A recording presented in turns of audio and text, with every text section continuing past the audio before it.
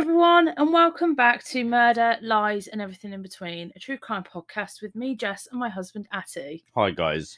Hope everyone's had a really, really good week, and welcome to all the new listeners that we've had this week. Our statistics have shot up this week. So, hello, welcome to everybody that is new here.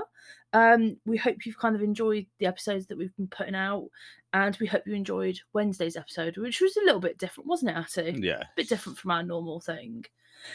So this week, obviously, we're releasing our normal Sunday episode, and this one is slightly-ish different to what we normally cover. But I think this one is definitely a topic that needs to be covered. I don't think we've actually covered this type of case yet on the podcast. So, Atty, you don't know anything about today's case at all, do you? I haven't told you anything. No, about this I ain't got a case. clue. Nothing at all, no. So this is completely new to you. So, have you ever heard the name Alice Ruggles? No. No, never. Never heard it in the news, nothing like that. So this is a UK case. And this case very much covers stalking and coercive behaviour and all those kind of subjects, okay? So we will put our normal trigger warnings in as we normally do, but this is kind of just another extra trigger warning for you. If controlling behaviour, stalking or anything like that is triggering to any of our listeners, you might want to kind of bow out of this episode, because this is a little bit of it's a brutal one, this one is, and it covers stalking and coercive behaviour and all that kind of stuff very heavily. So, forewarning right now. So, Alice Ruggles was born on the 24th of December, Christmas Eve, in 1991, to Professor Clive Ruggles, who was 65. And he was actually an expert in, I've said this name a couple of times and I'm trying to get it right. It's archaeoastronomy. It's basically a prehistoric knowledge of the skies. Okay, so this is what he specialised in. And his wife, Dr. Sue Hills, who was actually the head of maths as like a private school, like a private all-girls school in Leicester. And she had a sister called Emma, and she had two brothers, Nick and Patrick. They grew up in Turlangton, like a small little village in Leicestershire. And Alice was kind of consistently described by people that knew her that they, quote, will always remember her for her happy and outgoing personality. She had the ability to cheer anyone up when they were down. She was just incredibly kind of like quick-witted. She was a really good listener and genuinely empathetic, and she quickly made friends wherever she went. So everything I've read about Alice, she just was this really, really, really nice person that everybody just loved being around. She was one of those kind of people that her happiness and her cheerfulness and her positiveness just rubbed off on people around her. Someone you'd always want to be around, you know? So all of her family grew up really, really close-knit, and this didn't kind of change as all the family kind of got older and all the kids kind of did whatever they were doing. And they were actually in like a family WhatsApp group like we are. Alice and all like the brothers and the sisters and the parents, they would all kind of like banter all the time, even after they all moved away to like their different colleges, universities, stuff like that. Alice attended Church Langton Primary School and Kibworth High School until she actually chose to continue to study her secondary education at the school her mum was a teacher at. So she loved being around her family that much that she actually chose to move schools to the school her mum was a maths teacher at. Right. So at school, Alice didn't slow down. She played a leading role in the school pantomime. She performed comic pieces in house events. She was singing in the chamber choir, and she narrowly missed becoming a Victrix Lundrum on sports day. I will tell you what this is because I had no idea what that was. So basically what a Victrix Lundrum is it's a load of like team games basically, which you get a trophy for at the end. So it's loads of different things like relays, stuff like that. You get a trophy at the end of it. And she actually fell flat on her face at the start of the final race. She thought this was absolutely hilarious. She just laughed at herself. She was one of those kind of people that could just laugh at herself when she did something silly. She also helped the younger students with their Duke and Edinburgh Award and even helped to organise a school dance. Alice was actually into fencing as well. She found out about the sport at camp at 11 years old, and that soon become kind of like a massive part of her life, pretty much. And her weapon was the épée. So the épée is the largest and the heaviest of the 3 weapons that you can choose. So for a small girl, she chose the biggest and the heaviest sword that she could pick, which I think this just kind of shows how badass Alice was. She actually represented her home county of Leicestershire and in the East Midlands region on many, many occasions. She was also really successful on the national fencing circuit, and she passed her A levels in maths, physics, and chemistry. So clearly, she was clever, wasn't she? The smarts ran in the family. Yeah, she was not silly by any stretch of the imagination. So by 18 years old, Alice was choosing universities based on the strengths of their fencing club. So this shows how much fencing was part of her life. And she actually settled on the University of Northumbria, where she became the club captain. The proudest moment of her achievements was when she won the women's épée at the Leeds Open in 2012. She was super, super talented, like really, really talented. Alice graduated in product design and engineering from the university, and she simply, just because she loved living in Newcastle so much, she decided to stay after she graduated and kind of made life for herself in the east of the country. Right. So she decided to stay in Newcastle. After graduation, Alice didn't struggle to secure a job, as you can imagine. You know, she had a really kind of bubbly, outgoing personality. She didn't struggle to get a job like most people do out of university. Straight out of university, not many people will hire you. You know, it's a lot of people find that they go to university and they come out jobless most of the time. She did not have this problem, and she was actually offered a position at Sky. So Sky Media, what we know now. Oh, yeah. Yeah. At their Newcastle hub as an office coordinator. And they adored her that much, and they thought she was so good at her job that she was actually soon promoted to become site coordinator and the PA to the head of sales. So that is pretty impressive for a woman straight out of university to get to that position so quickly. I've read multiple statements by her friends and people that knew her. So this one really stuck out to me. And I think this really shows that even at work, she was absolutely adored. So this hopefully will just give you an idea of how much people absolutely loved Alice. He said, quote, "You know, I'm not a man of many words, unless it was badgering you to get my laptop ordered. So I just wanted to list my best memories of you. Genuinely, the most horrific Mancunian accent I have ever heard. Ever. Absolutely awful and absolutely hilarious in equal measure. You taught me the difference between the foil, épée, and sabre," referring to fencing. "I still won't watch it at the Olympics, though. You are more sarcastic than me. Your sense of humour was second to none, so witty and sharp as a tack. Last, but definitely not least, you have the most infectious personality and brightened the office on a daily basis. I can genuinely say any day I spoke to you was a happier day for it. You never failed to make me laugh, and I am a miserable sod." You could even do it via email, and the email attached reads, "Laptop wait time is directly proportionate to how nice you are to me. Therefore, yours is due for delivery in 2074. Thank you, Alice." So that kind of gives you an idea of, even at work, how loved she was and how fun. She was just fucking hilarious. In November 2015, Alice and her friends actually went on a girls' holiday to Sri Lanka. And they were kind of like having a whale of a time, took shitloads of pictures like you do on holiday. Her friend posted them all on Facebook. And one of these pictures actually happened to be spotted by someone called Treman Dillon. I'm going to refer to him as Treman and Harry. His nickname was Harry, okay? I've referred to him in both in this case. So he was actually friends with her friend that she was holidaying with. He was friends with her on Facebook. And he commented on the picture saying, quote, "She is the most naturally beautiful woman I've seen."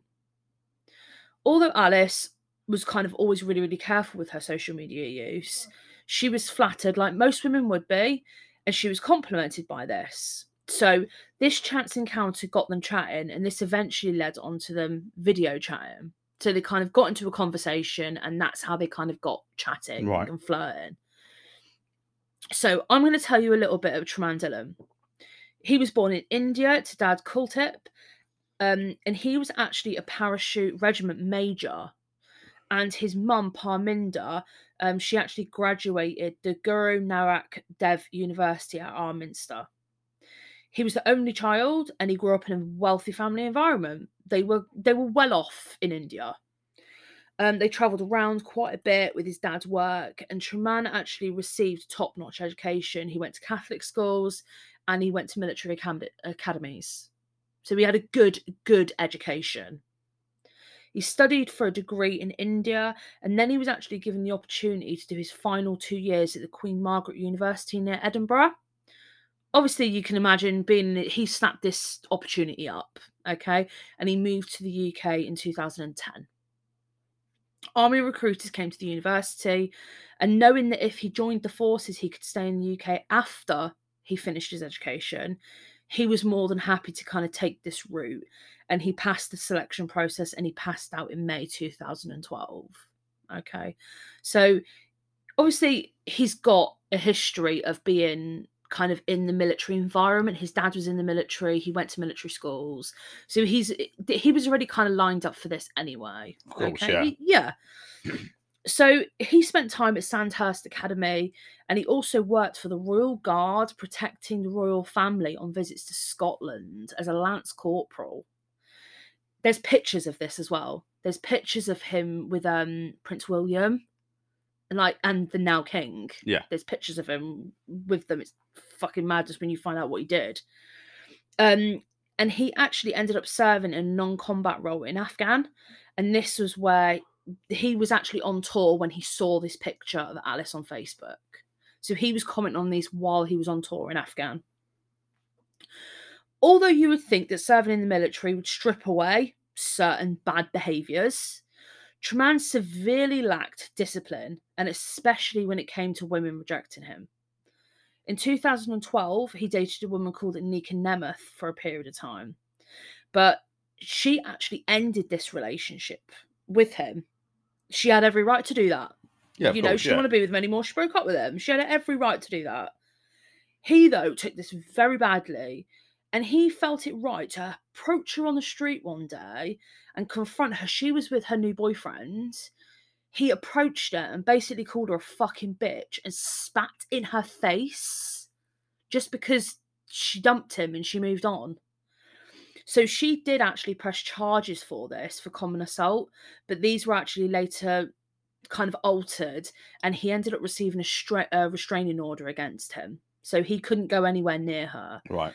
But his behaviour during this relationship, I read a little bit about their relationship, and their relationship was the same as what Alice's and Tremaine's relationship ended up being like. It was controlling, he was coercive, he was emotionally abusive, and that was what kind of pushed her to break up with him in the first. Nika's thing to break up with him, So the behaviour that Tremaine was showing wouldn't change in his new relationship, and he carried this through into his new relationship with Alice. So they got together then? Yeah, they ended up getting together, right. Yeah. So people like this don't change. They generally carry these things onto the new relationships, and that's exactly what he did. Him and Anika broke up, all that stuff kicked off, he just moved on, and then he moved on to Alice, literally straight afterwards. So he charmed Alice. He was nice, he was attentive, he was caring, he was basically anything that a woman would want in a boyfriend. But eventually, that mask can only slip. He can't keep up this facade forever. In January 2016, he had a break from Afghan and he returned for 2 weeks. So he came back to the UK for 2 weeks. And then this time, they spent the first week in Newcastle, and then they spent a week in Edinburgh before he went back to Afghanistan and completed his last 2 months of tour. She fell hook, line, and sinker for him. So when he returned in April of that year, she was glad for him to be back. But when he returned, he wasn't this attentive, caring person that she met. He was controlling, he was overbearing, he cheated on her. She didn't know about this at this point, though. He was emotionally abusive. He was just horrible. He was absolutely horrible. And all this shit would just rear its ugly head for everybody to see, including her friends, her family, all these kind of people. Harry started to alienate Alice away from her friends. She was actually away with some girls at one point, like on a girls' holiday, and he would get shitty if she would like have a drink, and he would tell her not to drink. No, you can't have a drink when you're away with the girls. He was just really controlling. He started being really critical of her appearance, saying that she had a really big nose and her arms were too hairy. He was critical about the way she kind of spent her life, her friends, her family, so that he could kind of steadily make her more and more isolated away from everybody, and he could just have her to himself. He took over a Facebook account, changed her passwords, so he had basically everything. He had access to everything on her social media. He had access to her WhatsApp, everything. She had no control of anything in her life. Yeah, but why did she let him have all that control, though? Because she was being controlled. Yeah, but it's easy for you to say because you are a very strong person. When you're in that, it's very different when you're in that. And people that have been in a relationship like that, they will understand. Sometimes it's easier to hand over your password to something when you've got someone like to save an argument. And I know me and you have had this conversation before about sometimes it's easier to do things to save an argument with your exes. And I think that's where it was. Yeah, it's harder for us to understand. Yeah, but I've never given my password to anyone. Do you know what I mean? Have you ever give your PIN to your phone to a girlfriend? Oh, the fuck? Have you not? No. Okay, see, people out there, people that have been through this will understand. Sometimes it's easier to do things to save an argument later on, and that's. I mean, I'm not going to speak for her because I wasn't there during all this, but that's what I would assume happened. He just bullied her into doing what he wanted. He probably went down the whole route of, oh, well, I think you're cheating on me. If you've got nothing to hide, why can't I have it? Oh, you pass your phone over, go there. You can have a look. Do you know what I mean? Yeah. But, you've only been dating for a little while. I wouldn't give access to my phone and all my Facebook details. You know what I mean? Yeah. It's like, well, why do you need? Excuse me. Why do you need access to that? Yeah, I know. I don't. No, he didn't need it. He wanted it. He wanted control of everything in her life. So Alice even had to move out of her house that she shared with her friends because he caused a massive argument between them all. So she ended up falling out with all of her friends, and she ended up moving in with her friend Maxine into a ground floor flat on Rawling Road in Gateshead. This is where this whole incident happened. So in just a few short months, Alice's whole personality had changed from what we spoke about before to being completely miserable. She was lonely, she was isolated, and she was withdrawn. This was even more evident in a family holiday that they all took in July in 2016 to Cornwall. Right. Her whole family could see how withdrawn she was, as she'd just become absolutely and utterly miserable. Why stay with him? Okay, we've spoke about this before in a previous case. You stay with them because you blindly love them. So she stayed with. Yeah, but she was being miserable, and she knows she's being miserable. So why stay with someone that's making you unhappy? Well, you'll be grateful to hear that she doesn't stay with him long after this, okay? But still, do you know what I mean? That's what I don't understand. People moan about their relationships, and I'm unhappy about this, you know what I mean? And they don't do anything about it. That's what I don't get. Or maybe I've just heard so many people bitch about their partners, and they still don't fucking do anything. You've become numb to it, yeah. It's just like I don't want to hear it. Yeah, do you know what I mean? Oh, dude, I'm not unhappy. It's like, okay, well, if you're unhappy, fucking leave. Pack your stuff and go, or pack their stuff and they can go. Yeah, make a choice. You know what I mean? Well, you might be by yourself for X amount of time, but you know what I mean. At least you'll be happy, wouldn't you? Yeah. I was in that situation. Yeah, I mean? I wasn't happy. I was like, see you later. Yeah. I'm out of here. Sucker. Well, when Harry was spoken to about this holiday, he thought this holiday was perfect. He was like, "Yeah, this holiday was amazing. It was fantastic. It was, best thing ever." Looking back at pictures, I've seen photos of this holiday, and she looks fucking miserable. She Yeah. doesn't look like she's on holiday. She Right. does not look like she's on holiday. She looks so sad in it, and it's so fucking sad. So, around this time, a woman off Tinder actually contacted Alice saying, quote, "Do you know what your boyfriend is doing?" When Alice spoke to Harry about this, he denied doing what he'd been doing, but he'd actually been hooking up with girls. So he'd been meeting up with girls and having like one night stands and stuff with them. And he'd just been meeting random women off dating sites, off like Tinder and Plenty of Fish and stuff. So she ended it with him. She was like, "No, this is the last straw. I'm done with him." So she did. She ended it with him, and that was it. And that was what should have been the end of her ordeal. For the next 3 months after this, Harry bombarded Alice with phone calls, voice messages, text, emails. Some of them were pleading, others were aggressive and threatening. He also contacted her family and her friends. In one message, he actually stated, quote, he was not used to being denied what belonged to him, referring to her like she is a fucking belonging of his. He hacked into her new Facebook account. So she actually started up a new Facebook account. Right. He hacked into this. He hacked into her phone. Don't ask me how. I think part of his job in the forces was to do with phones. Yeah. And he managed to hack into it so he could monitor her movements and what she was basically doing. He sent her pleading messages and crying selfies of him like crying his eyes out. What a fairy. I know. He asked her mum to tell her to take him back. Like, she has fucking control of what she does. And why would she, after seeing how fucking miserable she was? So he must have been reading her messages because he actually discovered that she started dating someone new. So she started dating a guy, I don't want to butcher his surname because it's a foreign surname. She likes the foreigners, doesn't she? Yeah, she does, yeah.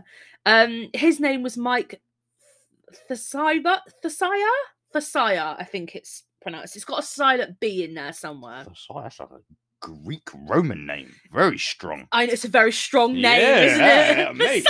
Yeah. That's like Greek, you know what I mean? Very strong name. Roman god or something. To put alongside it, he was an army officer. Oh, yeah, there you go. Do you know what I mean? Oh, what's his name again? Mike Thasiah. Thasiah is on the battlefield. You be fucked. If I heard that, mate, Thasiah is on the battlefield, I'm done. I'll see you a lot later. You know what I mean? He wins. You know what I mean? Fucking hell, almighty Zeus coming down himself, isn't it? That's it. So yeah, he was an army officer and he actually worked alongside her sister Emma. So Emma was in the forces as well. She was in the army. Right. But not happy about her kind of moving on, he bombarded Mike with messages claiming that Alice was still with him and that she was cheating with Mike. Okay. He's just doing what he can to try and get his way. When this didn't have the desired effect that he wanted, on the 30th of September 2016, he made the 5-hour round trip from Glencorse Barracks in Midlothian to Gateshead to knock on her bedroom window and ring her doorbell repeatedly. He then left flowers and chocolates on her windowsill. Fucking creeper! Oh, he's trying to ring back his woman. Oh, fuck off. He was knocking on the door and then, like, walking off when she'd answer the door. And then, like, come back, like, knock door around. Knock down Ginger to you. Yeah, knock down Ginger. Yeah. So That's romantic. It's not fucking romantic. It is, you know what I mean? It ain't romantic. Knock down Ginger. I'll do it to you later. Yeah. I'll climb out the window and Fuck put off. you. Knock down Ginger. So this absolutely terrified Alice. She was just lying on her bed. And he's just like, he knocked on the window and was like, Alice, Here's some flowers and some chocolates. I'm just going to put it down your windowsill. It fucking terrified the poor woman. She's just lying on her bed, trying to chill. So things were getting massively out of control at this point. Alice spoke to her sister Emma, who at the time, as I said, was in the army. She told her to report him to the police. So the call that she made to them is so sweet and innocent. Like, I've heard this call. You can hear this call on YouTube and stuff, and like other documentaries that I read. And she sounds genuinely scared of this person, but she's so polite throughout the entire call. And the 101 handler was so helpful on the measure they could take to hopefully help her with her situation. So this is the conversation that pretty much was said. She said, I just need a bit of advice, really, more than anything. I split up with my boyfriend about 3 months ago, and since then, I know that he's hacked into my Facebook and also my phone. Then tonight, I had a knock at my door and there was no one there. Then it happened again 2 or 3 times, and he had left some flowers and chocolates on the outside windowsill, and I'm concerned. My friends have been telling me to call the police, and I feel a bit shaken up tonight. End quote. The officer explained that she could go to a solicitor and take out an injunction, or that the police could actually issue a police information notice, otherwise known as a PIN. Right. And that would mean that if he ever came near her or contacted her, he'll be arrested. So he said, what would you prefer? What would you prefer to do? And she said, can I try that option, please, of the PIN? So she didn't want to go to a solicitor and receive an injunction. She wanted to try the PIN to see what happened, okay? She obtained the PIN, instructing him to stop contacting her. The police contacted his commanding officer, told her to basically him to leave her alone. And he said, no, you're not doing that anymore. You've had this against you, basically stop fucking around, pretty much. He ignored it, though. He instead sent a parcel to her house containing letters and photographs of them together. So she did exactly what she should have done. She called the police again because she felt harassed, alarmed, and distressed. He had now broken the PIN, and she didn't get the same kind of person she got the first time. So she got someone that was super, super helpful the first time. This time, she did not get that same kind of person. She later told a friend about this phone call that she felt palmed off, and she told her sister, Emma, the police would respond when he stabs me. That day, Alice called her mum and told her about what the police had said in the final call, and Sue reassured her that everything would be okay. The police knew what was going on, and if she just ignored him, he would ignore her. Okay? So basically, what happened was she rung the police and said, this is what's happening. He's already got a pin against him. And the officer said, well, what do you want us to do? Do you want us to arrest him? Her mum said in a later quote, if you ask someone who is vulnerable and scared to decide whether to arrest someone who is scaring them, it's very different from saying, we are going to arrest them. I can imagine she felt as if she was wasting their time. Northumbria police said at the time that no one knew the level of threat Dylan posed, but added it had referred their actions to the Independent Police Complaints Commission, the IPCC. Alice realised that she wasn't being protected at all. She tried to make sure that she was driven home to her front door every day by a colleague, and she immediately double-locked the door. So she was trying to be as safe as she possibly could because she was worried what was happening. On the 10th of October, Harry, unknowingly to Alice, he had snuck into the rear of her garden, scaling a fence, to take reconnaissance pictures of her back window, her back living room window, and he left before anyone knew he was even there. 2 days later, on the 12th, Alice went to work like any other day. When she finished at 5 p.m, she would be leaving with Paul Lynch. So Paul Lynch is just someone that they work together, okay? He would be giving her a lift home. So he was the person on this point that was giving her a lift home to make sure she got home safe. At 5:15, they are seen on CCTV waiting for the lift to leave the building. I don't know what was said in this conversation, but you can see her, like, she grabs her phone out and they're just waiting there, and she's like hysterically laughing. Like, it's so eerie because you know what I know what happens afterwards. Maxine McGill, her flatmate, didn't finish until 6 p.m. So she finished an hour later than Alice finished. So they wouldn't be going home together that night. She would arrive home about an hour or so after Alice. Paul dropped Alice off right outside her house at 5:31. We know this because this is caught on dash cam footage. So we know this to be fact, okay? A car is actually parked near, like, 2 doors down from Alice's house, and you can see Paul's car come up, drive around and park right outside of Alice's house. See them talk for a minute or two, and then you can see Alice get out of the car and then Paul Lynch drive away. So apparently the officer said that in the last 10 years he's never seen this clear of a footage showing exactly what time something's happened. You can see her going into the house alone, okay? As I said, they spoke for a few minutes in the car. She went straight into the house, bolting the doors behind her, as she always did. Unbeknownst to her, Harry, though, had drove down again from Edinburgh at 12 p.m. that day. He'd parked near Alice's flat, waiting for her to return home. He parked somewhere that he could see her flat in his rearview mirror, so he could see who was coming in and out. Whilst waiting, he was messaging another woman, trying to arrange to basically hook up later in that day for sex in Scotland. He saw Alice get dropped off and enter her home alone. Upon Alice getting inside her flat, she locked the doors.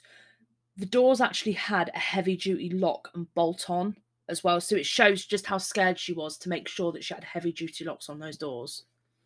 She took her shoes off and threw her bag down in the living room. She went to her bedroom to try on some dresses for like a party that she was going to that following weekend with her new boyfriend Mike. At 5:45, she messaged her friends on WhatsApp with a picture of her in this beautiful grey, like, ball gown dress. She sent them this picture and said, "Too much." It's not. I've seen the picture and she looks beautiful in it. Right. She looks gorgeous in it. She really does. No reply was said to this, but she then exchanged some messages like between her and Mike, and this was at 6 p.m. He asked, "What are you thinking of doing on Friday? Anything alcohol related?" She replied, "Well, is anything in life not alcohol related?" And this was sent at 6:01. This was the last message she sent at 6:01. Just 14 minutes after Paul had dropped Alice off at 5:31, Harry's white BMW was seen moving from where it had been parked, waiting and making its way towards Alice's flat. This is caught on CCTV and the dashcam footage. Between 6:01 and 6:25, so 24 minutes, Harry had jumped over the fence that he'd jumped 2 nights prior for recon. He broke into the window that he had took pictures of 2 nights prior, and he'd snuck into Alice's flat while she was there. We can't be sure if the noise alerted Alice or not. We're not sure of this, okay, because he denied all this. So we can't be sure if she was alerted to him and that's how she found out he was there. We're not 100% sure. Once inside, he grabbed a large carving knife, from the kitchen, and he went on to attack her. She tried to barricade herself in the bathroom, running away from him, but he was too strong for her. He was 6'1", 12.5 stone. She was 3 stone lighter than him and almost a foot shorter than him. She had no combat training. He was army trained. He was actually training for the SAS as well. So he had combat training. He knew what he was doing. He had the upper hand. Alice tried to fight him off. She had so many defensive wounds to show this, and he actually sustained scratches to his face while she was trying to fight for her life. From the evidence and her injuries, it was clear to see that he had pinned her down, most likely by kneeling on her back, pulled her head back, and he cut her throat open 6 times, all the way to her spine, severing her vocal cords and her carotid artery. She had no fucking way of surviving. If you don't know what a carotid artery, it's one of the biggest arteries that supplies blood in the body. You can't survive. If you ever seen like when people get injured and like blood spurts, Yeah. that's your carotid artery. Alice had also been subject to a large injury to her nose, and she actually sustained a head injury. She was covered in bruises and marks, and she just sustained all these during this fight. In total, Alice sustained 24 injuries in the result of this attack on her. At 6:25, Harry's car was seen on CCTV leaving the area and travelling back to his barracks via the airport. Maxine left work at 6:20. She got home at 6:30. When she tried to get into the flat, she obviously couldn't. Alice had deadbolted the door. She called out Alice's name through the letterbox, but nothing. At this point, she was panicking. She's thinking, why is Alice not answering the door? Alice should be at home. Because something just felt off to her, she decided to climb over the fence that Harry had climbed over. Of course. At this point, she saw that the living room window had been pried open. She fucking panicked because she saw that it had been pried open far enough that someone could climb through it and gain entry. She knew something was very, very wrong at this point. She climbed in through the same window. Once she got inside, she called out for Alice, but all she sensed was this eerie silence. She said it was deathly silent. When she kind of got in there, she went straight to her bedroom to retrieve her mobile because she actually left it at home that day by accident. She was actually meant to be staying at her boyfriend's that night, but she forgot her phone at home. That's the only reason she even went home, because she left her phone at home that day. She went to her bedroom to grab her phone, and as she came out of her bedroom, she walked past and she saw the bathroom door wide open, and she saw blood all over the bathroom floor. She saw Alice covered in blood, and she was lying in an unnatural position. She ran to Alice immediately because she thought that she'd kind of like injured herself and hurt herself in the bathroom. Obviously quickly realised that wasn't the case. She obviously called 999 straight away, and this was 4 minutes after she got home. This was at 6:34 p.m. This call is absolutely fucking heartbreaking. I've heard this call and it's fucking horrible. You can hear the moment that Maxine clocks that she's dead. I think when she calls 999, she genuinely believes that she's just hurt. And then when she's calling her, she's going like, Alice, Alice, Alice. Oh my God, no, she's dead. It's fucking horrible. You can hear it on the internet. It's fucking horrible. I wouldn't advise you to go and listen to it because it's heartbreaking. Paramedics arrived soon after, and obviously there was nothing they could do for Alice, and she was pronounced dead at 7:30 p.m. The murder squad were then informed of the potential murder, and DCI Lisa Thieker then took over the case. The crime scene was cordoned off, and 24/7 supervision, inner and outer cordons, until the crime scene investigators could attend the scene. Thankfully, though, Maxine, when she called 999, she actually mentioned Alice's ex-boyfriend by name. Right. So DCI Thieker obviously listened to that call straight away, heard this name, and was like, okay, we need to track him down. This is the first person we need to track down. So they checked ANPR in the area, and they could see that a vehicle that was registered to Harry Dillon, that was in the location at the time of the murder. Lo and behold, it was flagged entering the city in the daytime and leaving the city minutes after Alice's murder. Officers were sent to his barracks to go and arrest him on suspicion of murder, and they did exactly that at 23:59, so 1 minute to midnight. At 3:24 a.m, he was booked into Forth Banks police station. His car was obviously seized in Scotland, and that was brought back to Newcastle to be processed as evidence. When he was arrested, he had 2 scratches to the left side of his face and a scratch to the right of his neck. I've seen these on this documentary that I watched, and you can see that they are brand new, fresh scratches. You know, like when they look pink, they're Yeah. not quite scabbed up. That's what they look like. They were swabbed and his jewelry was taken. So he had like a Help for Heroes bracelet on, like, Mhm. you know, those rubber bracelets, and that was taken for DNA testing. When Harry's car was examined, initially they could see that there was blood present on the steering wheel and on the gear stick. So they obviously took that and that was sent off for testing as well. All during this time, like when he was being sat down to have his first initial interview.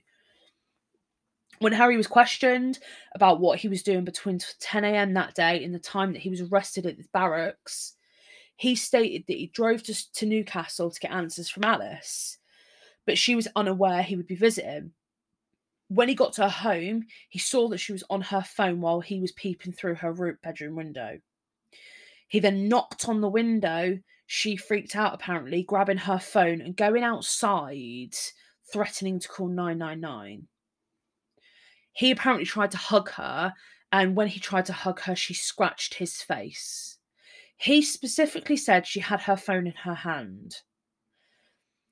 He specifically said he remembered having it in her hand and threatened to call 999. Apparently, this is what he's saying. He then allegedly left and drove back home via the airport, the same route he travelled to go to Alice's flat. This is what he's saying in his initial interview. Yeah. Harry denied that he had injured Alice at all. He said he had no knowledge of the murder and he wasn't present at the murder at all. Right. So, at the crime scene, there was no forced entry that the investigators could see, but they could see forced entry at the living room window and they could see footprints on the black leather sofa underneath that was directly beneath the window. Inside, Alice's handbag was on the sofa, open, and her empty phone case lay inside. Her phone had been taken from her bag. Inside the bathroom, apart from the huge, obviously, puddle of blood on the floor that there was no sign of anyone trying to clean themselves up in the sink. So whoever had done this hadn't cleaned themselves up in the bathroom sink afterwards. No murder weapon was present, so it must have been taken from the scene. They didn't leave the murder weapon there. During this time, DCI Thika got the information back from Alice's phone provider that she'd kind of requested a couple of hours before that. And her phone had actually pinged off towers systematically from her home address all the way towards Harry's natural driving route back to his barracks in Scotland. So her phone was with him in the car, pinging all the way back, and then it randomly stopped pinging on the route back. She was also informed that the blood present on his jewellery, there was blood present on his jewellery and inside of his car. Okay, they didn't have the DNA testing yet, so they didn't know that if it was Alice's blood or not yet, but they could see that it was blood. Yeah. Tested for human blood. Harry was pulled in for another interview to explain himself about his previous lies. He said that she had a phone with her. She said all these things. So why is her phone pinging on your route back to your barracks? So you've lied. Automatically, they know that he's lied. In this interview footage, he becomes visibly panicked. His speech begins to stutter, and you can see that he's shitting himself. He asked to speak to his solicitor alone. They pause the interview, they go out the room. When they come back, they try asking him questions, and what do you think his answer is? No comment. No comment. Every question, no comment. DCI Thika goes, oh, so as soon as the questions start getting hard, you answer no comment. Why is that? No comment. And he just says, no, he goes from speaking to no comment, no comment, no. And she just says, okay, I think we've got enough. And she kind of ends the interview there. Thing is, we live in a day and age now where technology is so good. You ain't getting away with shit. You ain't getting away with nothing. Nope. Like you said, she's obviously dead. Do you know what I mean? He's taken her phone, by the sounds of it, and it's pinged across everything. You can't get away. You can't get away with stealing someone's phone now. All you got to do, someone steals your phone, all you got to do is just fucking track it. Yeah. And it pinpoints you to wherever that phone is. You ain't getting away with shit. Do you know what I mean? It's the technology is mad these days. Yeah. This is what caught him. This is what trapped him in his. This is what trapped him in his tracks, lying about the phone. Like They had Well, him down. I For don't that. understand why take the phone if that's what he was doing in the army or whatever he was doing along them lines. Surely you would know. You would think, Do yeah. you know what I mean? Like I said, we live in a day and age where you take someone's phone, or do you know what I mean? Everyone wants to track everything. Everyone wants to track their Yeah. phone or track their cars, GPS. You know what I mean? Yeah. Like, you can't get stolen. 9 out of 10 cars have GPS. Yeah. Do you know what I mean? Whether people know about it or not. Yeah. Phones we all have GPS. Yeah. You know. You're not getting away with it. You're not getting away with stuff like that. No, of course not. Do you know You're what I mean? not. And I'm sorry, like, I hate to admit it, you have your phone calls and everything like that.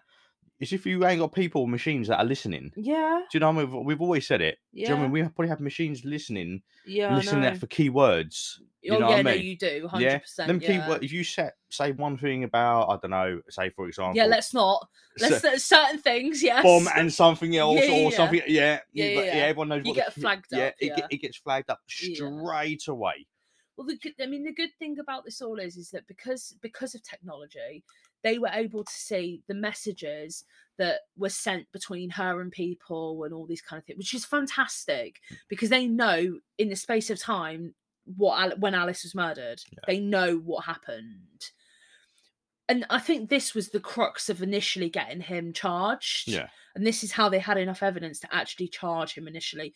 Because this is, you remember, this is before the DNA evidence even came back. They were still waiting for this at this point. At 14:28 on Friday the 14th of October 2016, DCI Thika felt that they had enough evidence and he was charged with the murder of Alice Ruggles. The evidence testing eventually came back soon after, and this tested positive for Alice's blood. Her DNA was also found inside the car, and her DNA was also found on his Help for Heroes bracelet that he was wearing that night that he was arrested. Tremaine Dillon's court appearances started on the 18th of October, and he denied all charges against him and chose to fight it. But he changed his story at trial from his original statement he gave, and his new version of events was that he went to her flat to retrieve £90 that she apparently owed him so that he could go on a date later that night, that one he was trying to hook up with in Scotland. She apparently became jealous and hit him, which apparently she'd done multiple times during their relationship, so he's now saying she was violent, not him. She apparently pulled a knife on him and attacked him with it. He got her in a headlock and tried to defend himself, and she stabbed herself in the neck. Just want to remind you, her throat was cut 6 times. He then took the knife out of it and fled the scene because he was scared. This is what he's trying to say in trial. He stated that he didn't call the police or the ambulance because he was so traumatised by the blood, which brought back flashbacks of when he attended a helicopter crash whilst he was on tour in Afghan. What he didn't actually state, though, was that he didn't actually see the crash because it was covered, and he didn't even know if there was any victims dead or not. So he was just using this as some excuse to why he didn't do it. The thing is, he didn't come up with that plan by himself, though, did he? His solicitors probably fucking 100%. So yeah, what can we do? What can we say to try and justify this? Yeah, try and cover it up, kind of thing. So the evidence against Harry, the crime scene, the history of his stalking Alice, the history of him stalking his ex Aniko, because that can all get brought into it, the emotional abuse, the coercive behaviour, all of this showed exactly the type of person that Harry was. And if he couldn't have Alice, then no one was going to have her. She wasn't going to be alive. No, he wasn't going to let her be with anybody else. Judge Sloan said, quote, "Not a shred of remorse have you shown from first to last. Indeed, you were concentrating so hard on getting your story right when giving evidence, you forgot to even shed a crocodile tear. You were harassing her, you were stalking her, you were destroying her." End quote. On the 26th of April 2017, Tremaine Dillon was found guilty of murder and he was sentenced to life to serve a minimum of 22 years, because that's what life is in the UK, minimum of 22 years. He will be eligible to apply for parole on the 13th of January 2041. He is now serving his sentence in HM Prison Durham, a Category B men's prison in the Elva area of Durham in County Durham. Alice's funeral took place on Monday, the 7th of November in 2016 at St Andrew's Church in Turlangton at 1 p.m, and she was actually cremated. So Turlangton is where she grew up, small little place where she grew up. In a statement released through Northumbria Police, her family said, quote, Alice loved her life, loved her friends, and loved her job. She had so much to live for. Nothing can ever replace her. Unfortunately, though, her mum and her dad felt some kind of unfound fault with themselves. They felt guilty. Sue said that she felt that she'd failed her daughter by teaching her to see the good in everyone, and also by not standing up to Dylan herself about when she was contacted on Facebook by him saying, get back with her. She said, quote, this feeling of failure will stay with me forever. She said, adding she would never forgive herself for advising her daughter that if she ignored Dylan, he would eventually stop contacting her. Her dad said, quote, we all share some sense of guilt. Rationally, we know it's only one person responsible, but all of us feel we should have paid more attention to aspects of his personality that perhaps should have forewarned us. Yeah, but you don't know what people are like, though, do you? Do you know what I mean? You know, people, I know. People put this kind of face on that they're nice and all this, and you just don't know. Do you know what I mean? You never know, no. Like we say, don't fucking tarnish the same people with the same brush or whatever the saying is. But yeah, if someone shows those systematic behaviour, like systematic, because his behaviour was systematic, it should be addressed.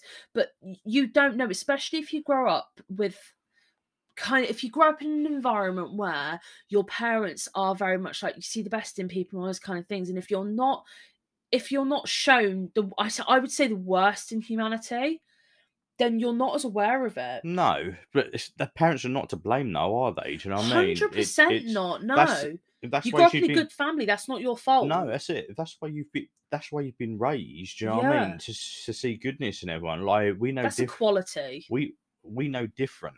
Do you know what I mean? So there is evil people out there. Do you know what I mean? And you can't see the goodness in everyone. You can't fucking trust people. Sometimes there is no good in some people. Exactly. Do you know what I mean? Some people do change, you know. Some people do. You know, so who do you give the benefit of the doubt to? Yeah. And you can't help but people you fought for. No. And she obviously fell for him. Do you know what I mean? Blah blah blah, and all this. Yeah. But yeah, it's a tragic to her. Do you know what I mean? Nothing can be done about it now. No. You know? Well, I mean, some things were done after all this. No, yeah, of course. But so you know what I said about that second call with the police? Yeah. Regarding the actions of the police, that was actually dealt with. Right. So the IOPC found the police constable that they had actually a case to answer misconduct for failing to recognise Dylan's offence as stalking rather than just harassment. Yeah.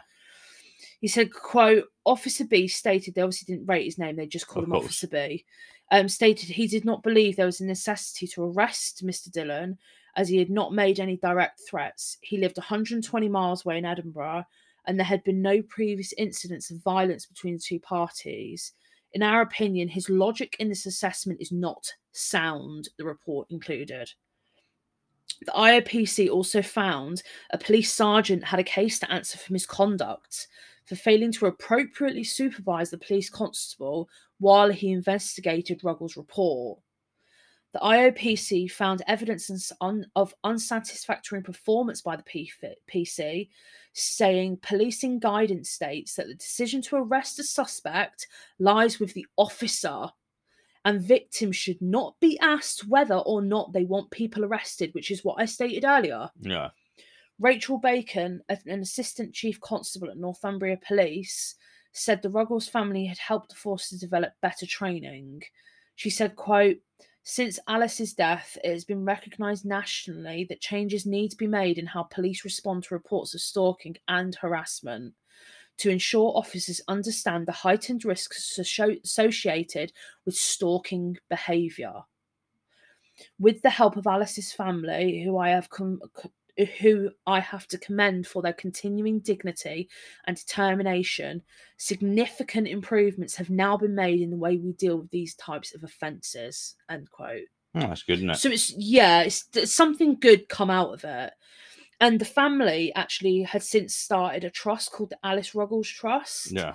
And it solely exists to raise awareness of stalking, which includes coercive control, to ensure that relevant legislation is effective and adhered to, and to bring about lasting improvements in the management of perpetrators and the protection of victims. And they actually aim to prevent what happened to Alice by happening to others by raising awareness of coercive control and stalking and their dangers, working to ensure that stalking offences result in immediate action, both to protect the victim and to deal with effectively with the perpetrator, provide education and training. They campaign for improved legal measures and support relevant research. So if anything positive can come out of it, this is something that came out of it. And, you know, the Alice Ruggles Trust is on Facebook. I got loads of stuff from the Alice Ruggles Trust and information from there. Lots of quotes about, like, from family and stuff about her was on it. So yeah, I mean, you know, none of this should ever happen for things to change.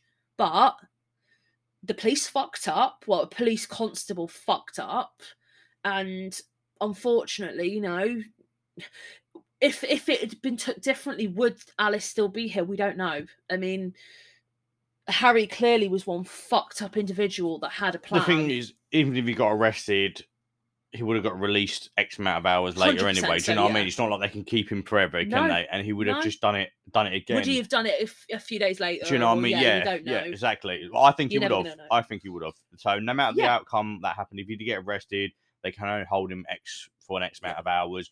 Have to release him because they haven't charged him for anything. Do you know what I mean? And then, like you said, give it a couple of days, and he's back there. And this time, he could have done exactly the same thing. You've only, you know, I think put it off. I just think he was always going to do something. Yeah. No matter what, do you know what I mean? Whether it's then, a couple of days later, whatever. A couple of years, you know someone what I mean? else, or It's a good thing that he's been put away now. It's tragic for the obviously young girl because she obviously had the rest of it. But then I say that all the time with all the stories that we do. Do you know what I mean? It's always tragic for the victim, you know what I mean? Yeah, it's really, I think because I've seen so much about them. I mean, I'm not going to lie, on one bit of my research, it really upset me. I had to take a couple of minutes because it was just really sad. You kind of see her. She's a person like all these people. And I think you forget when I'm researching, I try to kind of stay very neutral to it because I'm researching so much and reading all these horrific facts about the cases. And sometimes there's just this one little thing that will just tip you over that edge. And yeah, it's just so fucking sad. But like all cases, they're all really, really sad. But that's today's case. I mean, he's in prison. Thank God for that. And it's another disgusting human being that's off the streets to stalk and, you know, attack somebody else. So hopefully he doesn't get parole. You know, we'll see. Like, he's still got 20 years. Yeah, he's not been in prison that long. Until entitled to parole. Even eligible, yeah. Yeah. Yeah. So that's today's case for today. We hope you all enjoyed it. What did you think of it, babe?